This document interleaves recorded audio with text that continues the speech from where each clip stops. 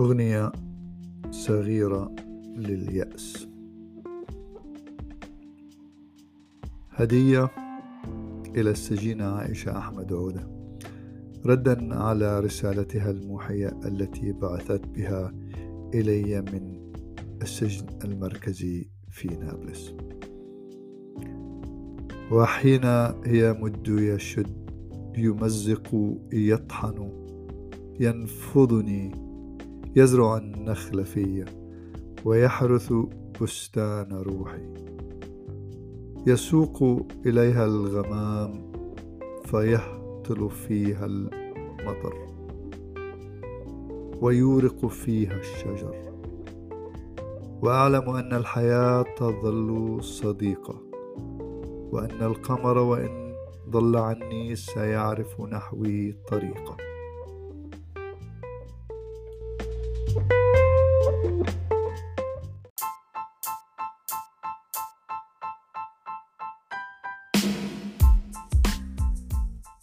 أعزائي المستمعين، أسعد الله أوقاتكم في حلقة جديدة من المسافر العربي للشعر باللغة العربية، من إعداد وتقديم الشاعر محمد بدر من بورتلاند، أوريغون في الولايات المتحدة الأمريكية.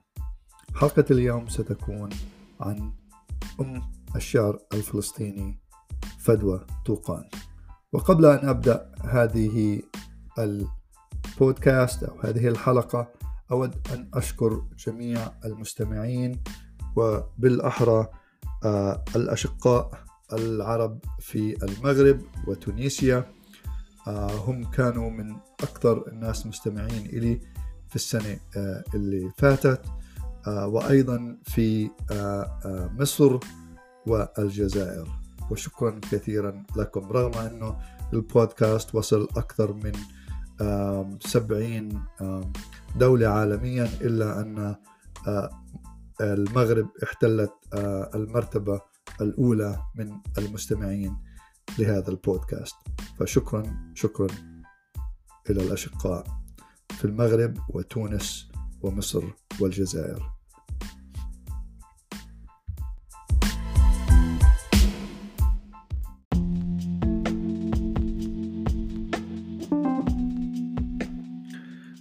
وكما ذكرت، حلقة اليوم ستكون عن الشاعرة الفلسطينية وأم الشعر الفلسطيني فدوى طوقان. فدوى طوقان هي شاعرة فلسطينية تمثل رمزا شعريا نسويا وطنيا، وتأثرت بشعراء المهجر، وكانت هي من أوائل من نظم الشعر العربي الحر. حازت على العديد من الجوائز والأوسمة، وغلب على شعرها الهم الوطني منذ عام 1967، فأطلق عليها اسم الشعر الفلسطيني وشاعرة فلسطين. ولدت فدوى عبد الحميد آغا طوقان عام 1917 في مدينة نابلس بفلسطين.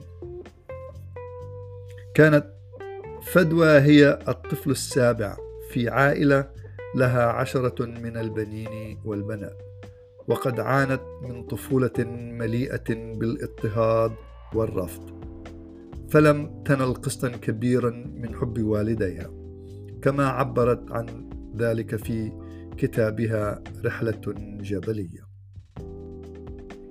خرجت فدوى من ظلمات الرحم إلى عالم غير مستعد لقبولها، فوالدتها حاولت إجهاضها جنينا، ولم تستطع أن تتذكر تاريخ ميلادها إلا رابطا بعيدا يذكرها بوفاة ابن عم لها، وهي ما زالت حاملا في شهرها السابع بفدوى. وبعد ولادتها سلمت الأم مسؤولية العناية بها إلى الخادمة التي كانت تعمل في المنزل، ومنعتها من اللعب بالدمى في سن 8، وكانت تكبح جماح خيالها وتأمرها أن تكف عن الخزعبلات. وكانت محاولات الأم اليائسة في الدفاع عن فدوى إذا وقع عليها ظلم تبوء بالفشل لسيطرة التقاليد القاسية.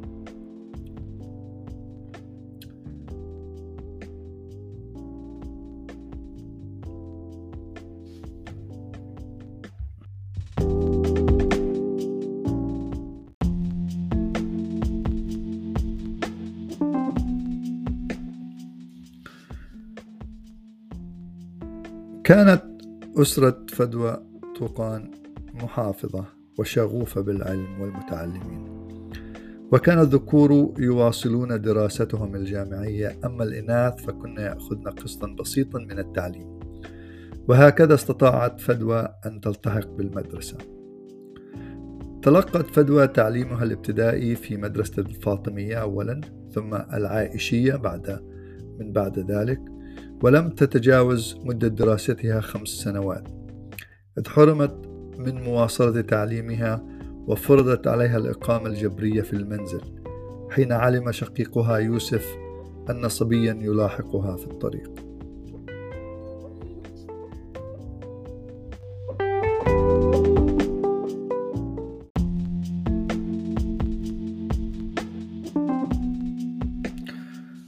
وفي وسط هذا الحصار يطل شقيقها إبراهيم طوقان ليصبح بمثابة مفتاح النور لعقلها، ويغدو الأستاذ والمعلم لها، فاستطاعت بفضله أن تنال قسطا من العلم والثقافة الأدبية في البيت، فعلمها قواعد الشعر والنحو والبلاغة، كما درسها علم العروض وشجعها على كتابة الشعر، وأرشدها إلى أمهات الكتب العربية في الأدب والفكر وغيرها.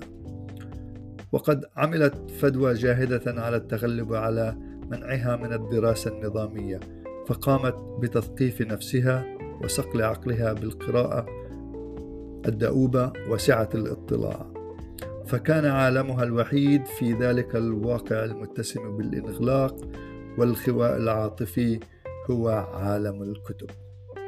كانت قارئة شرهة، غطت قراءتها التراث العربي والآداب العالمية بما فيها الكتب الدينية، ولم تكن قراءتها في بدايتها منهجية، فقد كانت تقرأ كل ما تقع عليه يدها، فقرأت الكتب الأدبية إلى جانب الكتب التاريخية والاجتماعية والفلسفية وعلم النفس، ثم تعمقت في دراسة الأدب العربي وعلوم النحو والصرف والشعر العربي في العصر الجاهلي والأموي والعباسي والأندلسي، والتصقت بالرواية ووجدت فيها حصيلة المعرفة الإنسانية من فكر وشعر وفلسفة وعلم اجتماع وتحليل نفسي، ووجدتها تتناول الحياة والإنسان بكل اهتزازاته الحية وتناقضاته.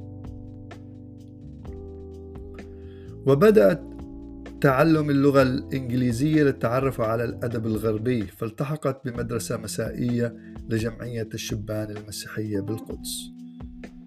وفي آخر مارس آذار 1962 انتقلت للعيش في لندن لمدة 2 عام. التحقت خلالهما بدورات في جامعة أوكسفورد لتعلم اللغة والأدب الإنجليزي، وفي هذه الفترة اطلعت على أعمال الأدباء والشعراء والفلاسفة الغربيين، فانفتحت على الفكر الغربي وتقاربت مع الفكر اليساري، واطلعت على الأديان المختلفة، كما أنها اطلعت بشكل مدروس على الأدب والمؤلفات الصادرة في دولة الاحتلال الإسرائيلي. تعد فدوى رمزا من رموز القضية الفلسطينية في جانبيها الثقافي والنسوي، ومثل شعرها مرآة لمجموع الشعب الفلسطيني الذي عانى الاحتلال واللجوء والأسر والقتل والتنكيل.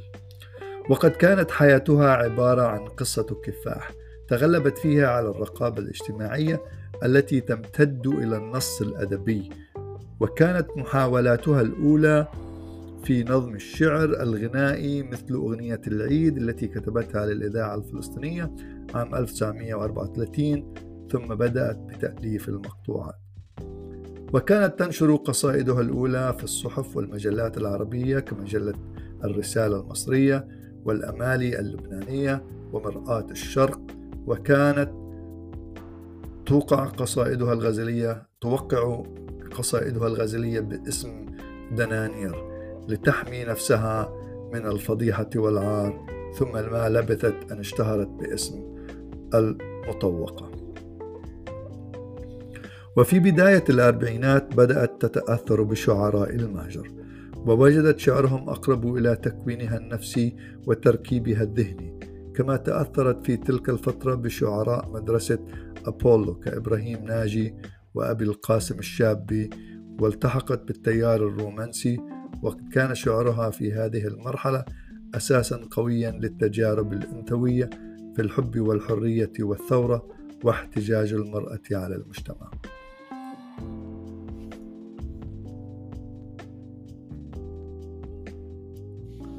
ومنذ بدء حركة الشعر العربي الحديث في الخمسينات اقتنعت بها وتخلت عن كتابة القصيدة ذات الشكل التقليدي، وكانت من أوائل الشعراء العرب الذين كتبوا شعر التفعيلة، فلم تتوقف عند القوالب الجاهزة في الشعر، وبدأ شعرها يتسم بالطابع خاص من حيث الشكل والمضمون. كان هذا التحول في الشكل بالانتقال من القصيدة العمودية إلى القصيدة الحرة هو بداية التحول في المضمون، ونقله من التمركز حول الذات وهمومها ومشاغلها إلى التمركز حول الموضوع العام وقضيتها الوطنية. كانت فدوى طوقان مولعة بالسفر، فقد ارتبط بفلسفة خاصة بها تعتبر من خلالها أن السفر جزءا لا يتجزأ من حياتها، وقد زارت الشاعرة الفلسطينية كلا من روسيا والصين والسويد وإيطاليا وألمانيا وهولندا ورومانيا وبريطانيا. أما بالنسبة للدول العربية فقد زارت أغلبها، وهذه الرحلات وسعت آفاقها وأثرت على اتجاهاتها الفكرية. أما عن إنجازاتها، شغلت فدوى طوقان عدة مناصب جامعية، كان آخرها منصب أمينة السر في مجلس أمناء جامعة النجاح الوطنية بنابلس، وقد شاركت في مؤتمرات وندوات واجتماعات فكرية وأدبية على الصعيد العربي والعالمي. كرست حياتها للشعر والأدب، حيث أصدرت العديد من المجموعات الشعرية والمؤلفات منذ عام 1952، ومنها وحدي مع الأيام 1952، وجدتها 1957، أعطني حبا 1960، أمام الباب المغلق 1967، الليل والفرسان 1969، على قمة الدنيا وحيدا 1969، تموز والشيء الآخر 1987، واللحن الأخير سنة 2000.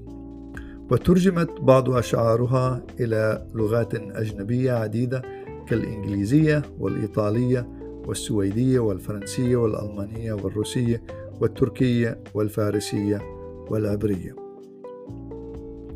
أما من آثارها النثرية فهي كتاب أخي إبراهيم الذي جعلته مقدمة لديوان شقيقها إبراهيم، وكتاب رحلة صعبة، رحلة جبلية، وهي سيرة ذاتية تتضمن مجموعة مذكراتها منذ ولادتها إلى عام 1967 وترجم إلى الإنجليزية. كتاب الرحلة الأصعب 1993، وهو سيرة ذاتية أيضا، ويتضمن سيرة حياتها تحت الاحتلال الإسرائيلي من النكسة عام 1967 وحتى الانتفاضة الأولى عام 1987، وترجم إلى الفرنسية. وقد توفت فدوى طوقان يوم الجمعة 12 ديسمبر كانون الأول 2003 في مستشفى مدينة نابلس إثر أزمة قلبية، بعد أن ظلت تحت الملاحظة في وحدة العناية المركزة لمدة 20 يوما، وغادرت إلى دار البقاء عن عمر يناهز 86 عاما.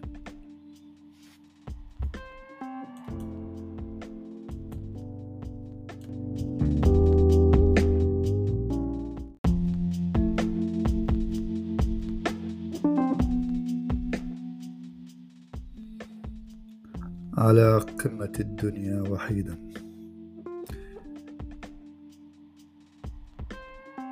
إلى الشهيد وائل الزعيتر كانت رسالته وضع الحقيقة الفلسطينية أمام أعين العالم المضلل واللا مكترث.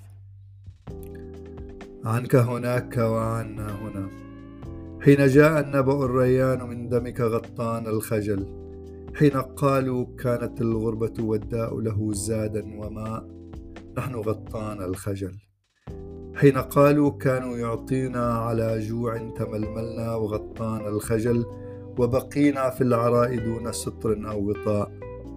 من يغطي عرينا؟ من يسبل الستر عنا يا بطل؟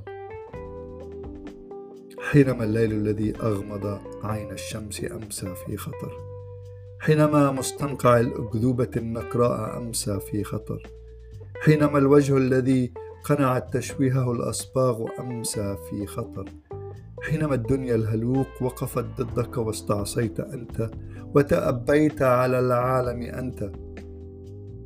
أقبلوا في معطف الليل وداروا في الظلام، دورة غدارة واقتنصوك. وجهك الغائب يلقانا على صدر الجريدة وعلى نظرة عينيك البعيدة. نحن نمضي ونسافر ونلاقيك على قمة الدنيا وحيدا يا بعيدا يا قريبا، يا الذي نحويه فينا في الخلايا، في مسام الجلد، في نبض الشرايين التي وترها الحزن المكابر. يا بعيدا يا قريبا نم على الصدر الذي يفتحه عبال من أجلك. أسند رأسك الشامخة اليوم على القبة، فالصخرة في القدس احتوتك الآن. حين الموت أعطاك الحياة أنت يا مقد الدنيا التي عفنت لبا وقشرا، عطبت لحما وعظما. أنت يا باعث الهزة في الدنيا الموات، أنت يا ملقي بلا أهل بلا أرض على أرصفة الغربة، ملقى نازفا تحضن في الصدر بساتين الوطن وسماوات الوطن والسهول الحالمات بالأخاديد وبالمحراث والأمطار. يا من حزنه كان بأرض التيه والتشريد خبزا، نبع ماء قمرا يسطع في ليل الشتات. أنت يا من قلت لا للموت والتيه وللوجه الذي 20 عاما ظل مسروق الهوية. أنت يا شمس القضية، نم هنا في الوطن الحافي فأنت الآن فيه، يا بعيدا وقريبا يا فلسطيني أنت. أيها الرافض للموت، هزمت الموت حين اليوم مت.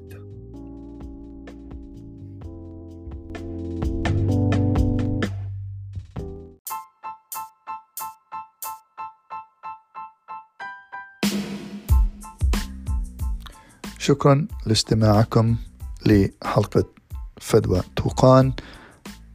أرجو أن تنال إعجابكم. الرجاء التواصل معي عبر thearabiantraveler@gmail.com.